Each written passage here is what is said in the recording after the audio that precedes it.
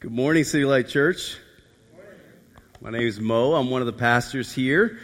And if you've been here the last few weeks, you probably know that we have been going through a series on the Trinity. It's the three persons of God. And for the last 2 weeks ago, we started with God the Father and then worked our way through God the Son last week. And then we're going to do God the Holy Spirit today. Now, you've probably heard the word Trinity before, and we serve one God that expresses himself in three persons. And so we've been working through talking about those three persons. And as we've established that, what we've established is that this is not a New Testament idea. Jesus didn't show up and then all of a sudden we get Father, Son, Holy Spirit. We've shown that it started out in Genesis 1, where God was on display in three persons in community from eternity. And so the beautiful thing about that is that we are created in God's image, so therefore we are also created to be in community as well. And so this morning, as we're going to finish our series, we want to talk about God the Holy Spirit. And so to do this, I'll invite you to open your Bibles to chapter 16 of the Gospel of John. Now, in that first week, Bob Walsh shared with us that when we turn from our sin and trust Jesus as Lord and Savior, we're actually adopted as sons and daughters of the living God. And that's a beautiful thing. God becomes our Father, and as our Father, He protects us and He provides for us, and that we also are able to live out His purposes in relationship with Him. And then last week, we heard from Austin to share about God the Son, Jesus. And in that, we've heard that Jesus was the humble servant, but He was also the perfect sacrifice, and that He's the risen King. And what a beautiful God we serve, right? For Him to express Himself in such beautiful ways, this is good news for us. And the Bible shows us that God is expansively beautiful. In fact, He's expansively powerful and lovely to see. And so our commitment as your pastors, as we continue on week by week, is to continue to point us to the glory of God, to show His beauty on display. And I believe that his character runs so deep that we can spend the rest of our lives doing that, and that's good news for us. He will transform our church family. He will transform our hearts as we continue to display His glory.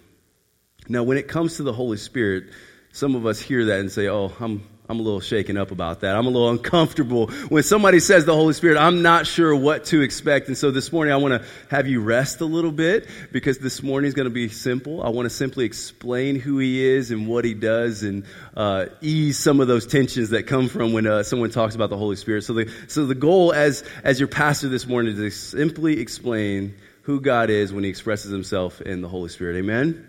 So my first point in that is I got some bad news for you. The first point is there is bad news, and that bad news is that Jesus ain't here. The physical incarnate God is not here. As we look in verse 4, we pick it up there. It says, "But I have said these things to you that when their hour comes, you may remember that I told you them. I did not say these things to you from the beginning because I was with you. But now I'm going to Him who sent me, and none of you asked me, 'Where are you going?' But because I have said these things to you, sorrow has filled your heart." So what's happening here is that Jesus is talking to His disciples after walking with these guys for 3 years. And to walk with the physical Jesus for 3 years had to be like one of the best honors ever, right? Like physically, God in flesh, God in a bod, right here, right now, walking with Jesus. But then Jesus tells His buddies, hey, I'm going to be killed, and I'm going to leave you alone and go to be with the Father. And so then He also tells them right before this passage, He says, hey, stuff's going to get really real for you guys. You're going to get persecuted. You're going to be hated because of me, and you might even be killed for your faith. And so in verse 6, it says that their hearts were filled with sorrow, and I'm like, of course they are. Like, that makes sense that they're filled with sorrow. Think about it. Like, you're walking with Jesus for 3 years. He's healing people. He's doing amazing miracles among people. He seems to be unstoppable. And now He's telling you, yep, I'm going to die and I'm going to go away from you. And so they're grieved over that, and to the point where they're questionless. They're wordless in this moment. And I think we're a lot like the disciples in this. And the fact that we are so invested and focused on the physical.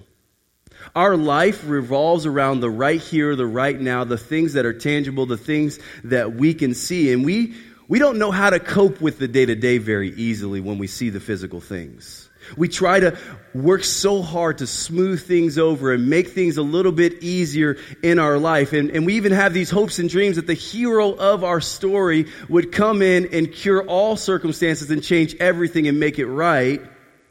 But then we stop in the day-to-day and we experience the pain and the suffering and we just want someone to come and say everything is going to be okay, right? So we're inhibited by the different ebbs and flows of life, even though Jesus promises, he promises an abundant life, an even better life, but he never promises the fact that it's going to be easy. There's still daily struggles, there's still daily grinds and disappointments and failures. And maybe, just maybe, some of us wish that God in the bod, Jesus in flesh, would be right here, right now, to guide me, to direct me, to comfort me while I still live here in the present. Does anybody else feel that way? Anybody else think that? Yes. I'd be like, man, if Jesus was here right now, if he was physically here, I would feel a lot better about things. If he would just come and say, this is what is true, this is what is right, life might be a little easier. Even if he could just stand by my side and guide me moment by moment and say, hey, Mo, go there, I think I could probably walk in a little bit more confidence, right? But the bad news is that Jesus ain't here, but that's actually good news. Jesus had to go, as Austin pointed out last week, Jesus had to go to be the sacrifice for my sin and for your sin, that he had to die the most tragic death that the world has ever seen. He had to, and that was good news, because through those hard things, through the life-crushing things that we see, God always works out some beauty, right? And so in that beauty, the bad news that Jesus had to die, this death on the cross, the good news of that bad news is that death on the cross was sufficient for our sin and yours, right? Like, that's the good news. And so on the third day, he also raised from the grave, and he allowed us the opportunity to escape sin and death and have relationship with him. So through the darkness of Jesus' death, we're given the beauty of true life. So the point one, there's bad news. Jesus ain't here. Point two is the good news. The good news is the Holy Spirit is here. God, the Holy Spirit, is here. Verse 7, it says, nevertheless, I tell you the truth, it is to your advantage that I go away. For if I do not go away, the Helper will not come to you. But if I go, I will send him to you. So with only hours left in Jesus' life, Jesus goes to his disciples and said, it's to your advantage that I leave you, so that the Helper, the Holy Spirit, might come. Translation, you're better off without me. No, I'm just kidding. That's not what he's saying here. He's not saying you're better off without Jesus. Look, don't hear me. That's heretical. But anyway, no, what he's actually saying here is that the Holy Spirit will help to further God's mission more efficiently in their hearts and among them. Let me say that again. The Holy Spirit, if he comes, will help further God's mission more efficiently in their hearts and throughout the world. Think about it this way. So my wife, we have 4 kids, 3 of which are 5 and under. Those 3 that are 5 and under cling to her like she's Jesus, okay? Like they're on her coattails. If she leaves, the waterworks start right away. They go crazy and freak out. They're like, oh my goodness, my world is in disarray all of a sudden, right? The only thing that kind of helps that is if there's a familiar face like dad or one of the grandmas or something like that. But even then, we're just an okay substitute for mommy, okay? Only okay. And Misha really displays it best. So Misha's my youngest one. She just goes crazy and banging on the door. She makes you feel bad about it. And then inevitably, when mommy walks back in the door, all is right in the world. Now, the problem that my wife has, though, is that she has to leave sometimes. She's got to go to the grocery store. She's got to go be without our crazy kids every now and then. She's got to go hang out with friends and have coffee. And so she can't be in multiple places at once. And the incarnate Jesus, God in body, can't be more than one place at once. So the Spirit of God can, though. Right? Like the Holy Spirit of God can be all over the place. So would you rather have Jesus with you at all times, moment by moment, day by day, or have the Holy Spirit of God living in you? Now, selfishly, I'd say I want Jesus. Give me Jesus right now. But I also know that there's other people that need Jesus to be with them, and Jesus knew that too. And so he said, you know what? I'm going to send the helper. I'm going to send the Spirit because it's better. The way God has chosen to accomplish his purposes is by putting the Holy Spirit in every single person who trusts in Jesus.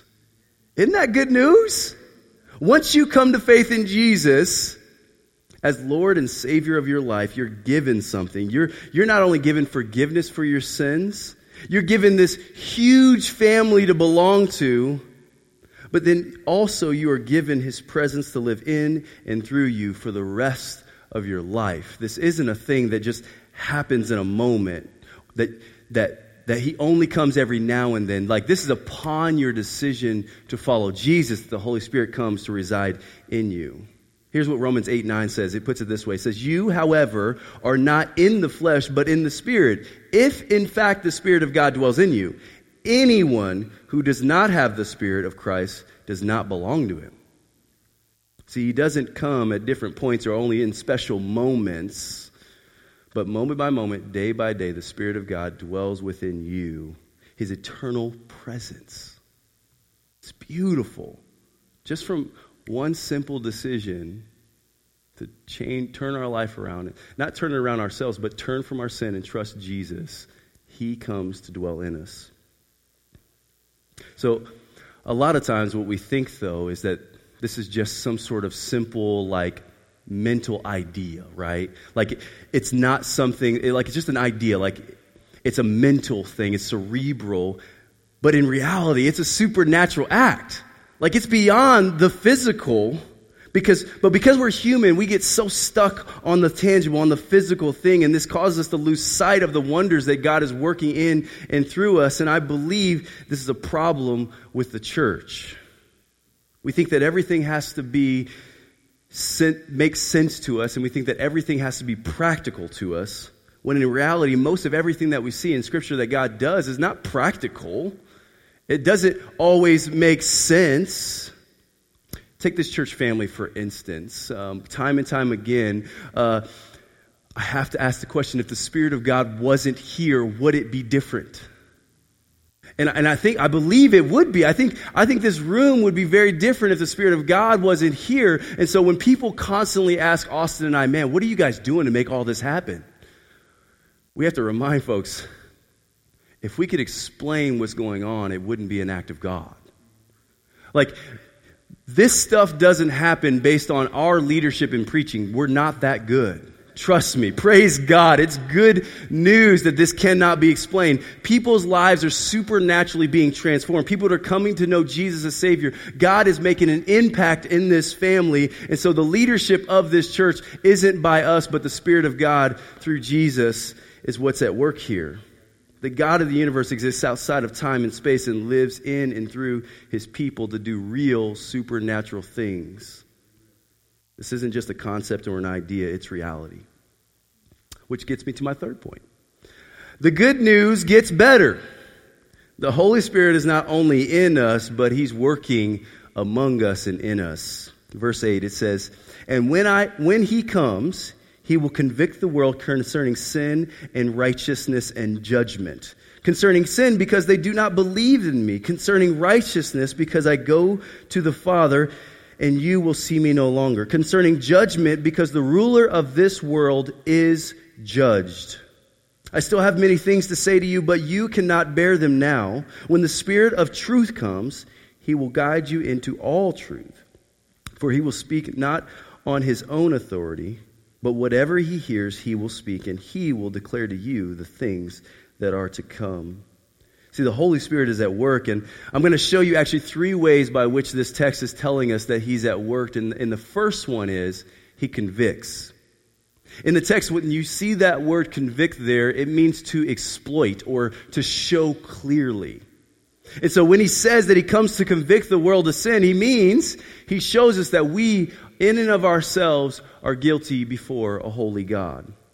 Now you're probably thinking, that's not better news, right? Like, that's not what I thought you were getting at when you talked about good news. And not on the surface, it doesn't look like good news, but think about it this way. If I walked up to you and said, here's a pill, take it. Hopefully my buddy Justin wouldn't look at me and say, yeah, I'll take it, go ahead, no problem. No, you're not just going to take medicine from some strange guy that hands you a pill, right? At least I would hope not. That's a little creepy. But the reality is, if I came to you and said, hey man, you've been diagnosed with a terminal form of cancer and this pill is the only cure, all of a sudden you have a sense of urgency and you're taking that pill, right? So in the same way, if the Holy Spirit doesn't expose our hearts to the reality that we have broken God's law and shown us our guilt before a holy God, we don't know that we need the pill. Amen? Then in verse 10, he says, the Spirit convicts of righteousness. Our natural response to understanding that we are guilty is not to embrace Jesus, but to try to earn our innocence, right? We want to make up for our guilt. We try to follow the law more closely because we've just realized that we've broken it. How backward is that? How backwards is that? So, I'm going to confess something. Last week I got a parking ticket. Now, I got a parking ticket because I didn't plug enough money in the meter. Apparently I'm cheap or something. I don't know. But I didn't put enough money in there, and outrageously I got a $10 ticket for not putting 50 cents in the meter. I don't know how that works because I owed them 50 cents and now I owe them $10. I don't get it. But anyway, I broke the law, right? I broke the law regardless. And so now, so the way we do this, if I were to do this and handle this the way we handle God when we're convicted over our guilt before a holy God, that's like me taking my phone out and taking some selfie pictures every time I park right. Like I'm parking legally, see that? Tick, tick, and then I come over here and I park downtown again, click, click, click, click, click. You see, I plugged the meter just enough. Every single time I've done it right. I've taken pictures, and then I email that to them, and then they send me an email response and say, we're going to charge you $15 more for being dumb. Right? That's what it's like. That's what we do when we try to do that, right? We try to earn it. The Holy Spirit exposes or convicts us concerning our self-righteous or self-earning posture. We can't earn innocence. The system isn't graded on a curve. We can't do enough good things to outweigh our bad. We aren't perfectly righteous. Now, verse 11 says that he also convicts concerning judgment. So first he exposes our guilt. Then he exposes our inability to make ourselves or earn innocence. And finally, he shows us that we can't justify ourselves. Now, you may have heard this phrase commonly said or even tattooed on someone's body parts saying, only God can judge me. Now, what I would say that is a form of escapism for people to justify their own actions. Really, what that person is saying is that only they can judge themselves. The Holy Spirit convicts the heart that we are already judged.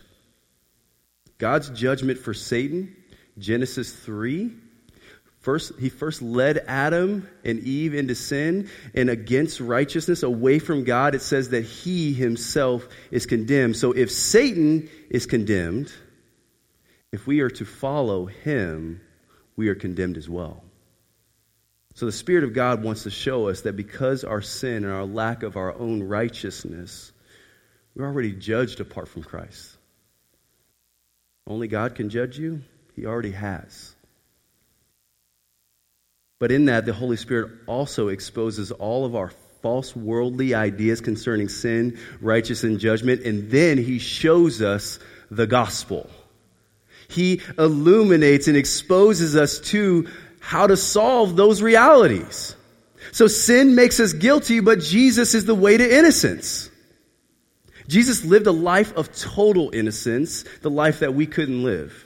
And then self-righteousness is a lie, but Jesus is the truth. Jesus is the true righteousness, which takes our sinfulness.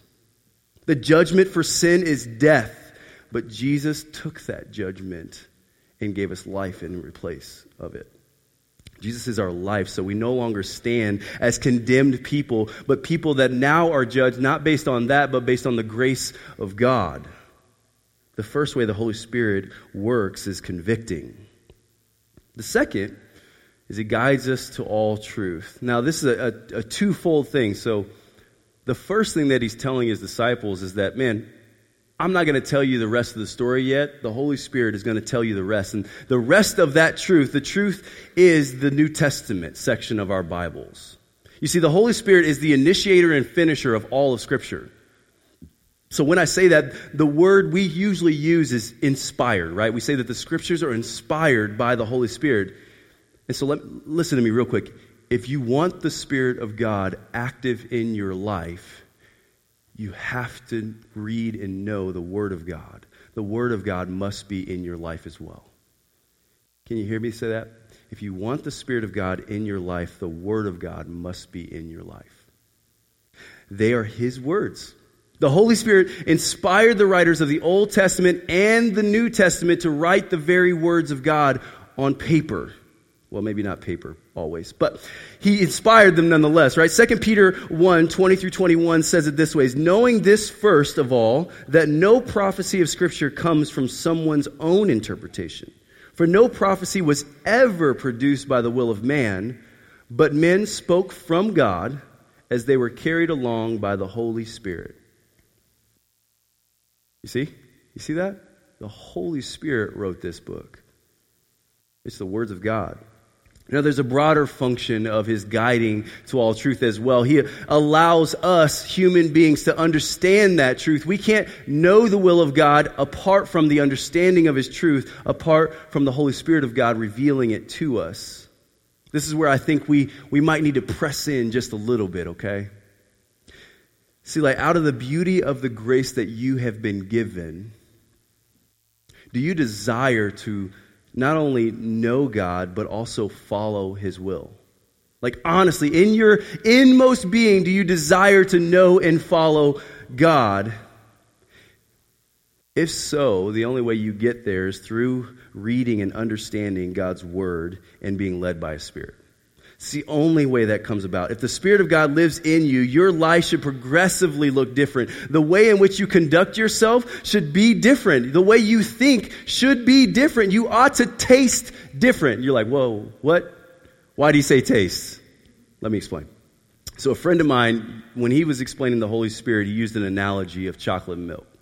Now, I'm not talking about that raggedy Walmart in a jug chocolate milk, okay? Like, that's not what I'm talking about. What I'm talking about is you get you a tall glass, put it on the counter, you choose your portion of milk. Mine's vitamin D. You might do skim or 2%, whatever. You pour it in that glass, and then you go get Nesquik syrup. Okay, 1K, no C, Nesquik, okay? You pour it in there, you stir that up, and that is chocolate milk, right? Like it's good chocolate milk, not the gallon jug, but a nice glass of Nesquik. Now, before we come to know Jesus, now this is not a white and black joke, I'm just going to let y'all know right now, okay? Like before we come to know Jesus, I saw some of y'all thinking it already, so before we come to know Jesus, we're either 2% skim or whole milk, okay? We're vitamin D. But then when we trust in Jesus, we get the Spirit of God. That's the Nesquik, and we're changed. We're no longer just plain milk. We're now chocolate. That's what happens. Now think about this. If I take my chocolate milk, the good chocolate milk, not the Walmart, the good chocolate milk, and you put it in the refrigerator and let it set for a while, and I come back to that fridge and drink it, what do you think just happened? That chocolate settled to the bottom, and at the top is white milk, right? And so what happens is, if I were to drink it, it tastes just like white milk, right? It tastes like plain milk. And I think if we're honest, a lot of us look a lot like the settled chocolate milk.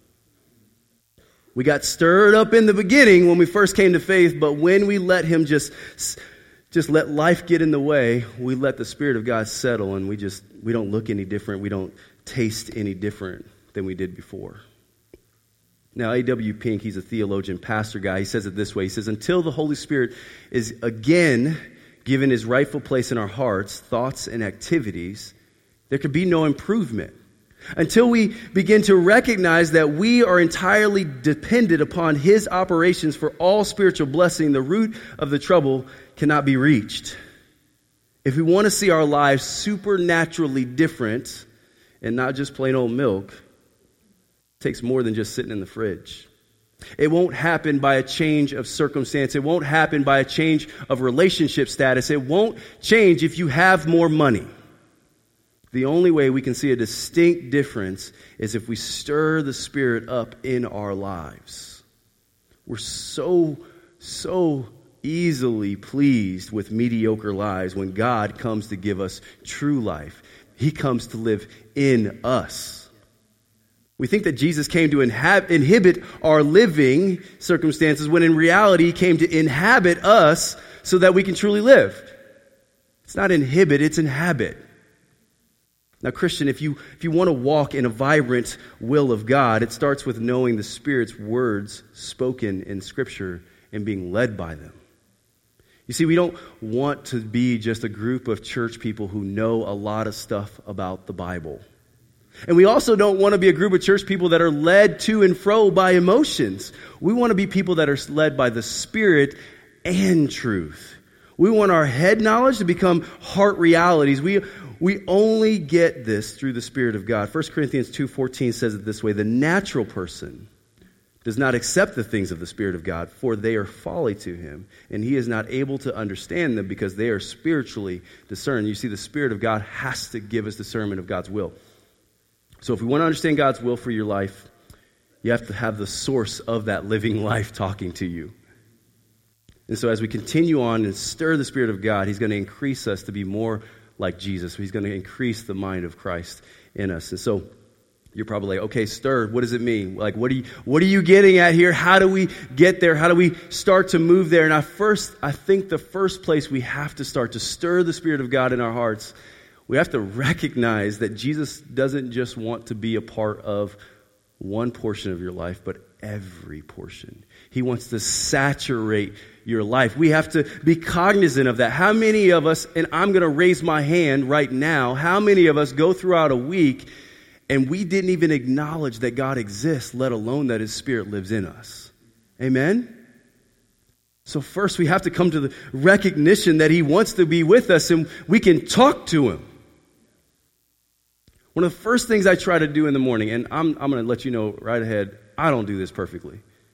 But here's what I try to do. I try to make sure that when I wake up in the morning, I say, Spirit of God, please fill me. Please take control today. Not just of my day and my circumstances, but of me. Use me for your will. Now, like I said, it ain't perfect, but I'm calling God right now to help my heart to surrender. And sometimes I don't think we know how valuable it is to be around the people of God. I think sometimes we don't recognize the fact that when you gather here on a Sunday on a consistent basis, you get to see the Spirit of God at work. When we started our core team gatherings for the first time in my life, every single week I'm excited to be here in this room every single Sunday. And it's not because I get to preach. It's not because I get to use my gifts. The reason why is because I get to see the Spirit of God in you people. I get to see God displayed in His people. So Sunday mornings is one way to get the Spirit stirred up. But I think another way is to get on a serving team. Absolutely. When you see God's people side by side serving together, you're going to see God show up. He's going to do something. And yes, it might be coffee or donuts or cleaning, but the Spirit of God shows up in those average, normal things. So get on a serving team. And then if you're not a part of a city group, I think that's another way. Like there is nothing more stirring in the Spirit than when you can break bread with one another, fellowship, be in God's Word, and be about the mission of God together. There's nothing more stirring than that. Get in a city group. This is how we go from being affiliated as an organization to belonging to a family. So that's one of the first ways. And the second way is that we need to meet with Jesus daily. Like if He's the lover of your soul, the most effective thing in your life, person, work, Jesus in your life, you have to be led by Him. And the primary means that He's given us is to be through His Word and prayer. We've said this before, is that City Light family, we want you to be people. We want to be a people who love and cherish our Bibles. When you open up your Bible, it's not just another book. It's actually the words of the Holy Spirit, God of the universe. You're not reading things just to read things. Like you're meeting with Jesus. The way you stir the Spirit of God is from actually hearing from the very Word of God. And finally, we got to listen. We have to listen to the Spirit. Jesus says in John 10 that His sheep hear His voice and follow it. Some of us can't hear Jesus because we ain't listening. At times we need to just be still and listen. We have to be not only a people of prayer, but a people of waiting. waiting for God to respond, even if it's just a still, small voice. You know it when you hear it. Amen? So the Spirit of God convicts. He guides us to all truth, and finally, He glorifies. Here, verse 14, it says, He will glorify me, for He will take what is mine and declare it to you. All that the Father has is mine, therefore I said that He will take what is mine and declare it to you. All the Spirit of God does on a consistent basis is point to Jesus. He glorifies Jesus. He actually makes Jesus practical and tangible to us. He takes Jesus from being an idea or a person that we might know to tangible daily living. The Spirit helps us to understand the gospel. That the gospel message isn't just a message, but it's actually a person. That person is Jesus. Our relationship with Jesus has and is capable of infinite depth because He lives in us. When things get difficult, when we have hard times focusing on the main thing, that main thing being Jesus, we can trust that the Spirit of God, if He is ruling and reigning over our hearts, will point us to Jesus, the main thing in those moments of struggle and trial and difficulty. Even when we don't know what to pray for, He is right there with us. Romans 8:26 says it this way, Likewise, the Spirit helps us in our weakness. For we do not know what to pray for as we ought, but the Spirit Himself intercedes for us with groanings too deep for words. In our weakness, the Spirit knows what to say and where to point our hearts. He is the ultimate helper. As Jesus pointed out early on in our text, Jesus isn't ever too far away from us because the Holy Spirit lives in us. I know I keep saying that, but that's so important. Like, that's a reality. It's not something that, again, it's not just an idea that we came up with, but it's a reality. The Spirit of God lives in you. He shows us the gospel.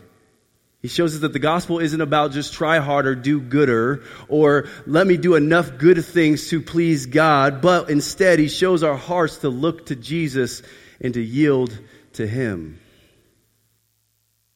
This Holy Spirit doesn't simply dwell in varsity Christians. He's not just He's not just at work in people that got it all together. He's wild, unpredictable. He chooses to work through normal, regular people on a daily basis, and He has done so throughout history. City Light, I want to challenge you this morning, give in to the Spirit of God. I want to challenge you to actually listen to Him and see Him for who He is in your life so that when you feel that tug on your heart to confess or ask for forgiveness to that person that you love, that you know that it's Him and you do it. Or if you feel that tug on your heart to give just a little bit more, to write the check that's uncomfortable, I want you to know that that's Him. I want you to know that when you see your neighbor not walking, not loving, not knowing Jesus, and it breaks your heart, that's the Spirit of God telling you, go talk to Him. Amen? I want to challenge you this morning to listen to the Spirit of God when you feel those tugs. May we be a church that is led by God the Holy Spirit. Amen? Let's pray.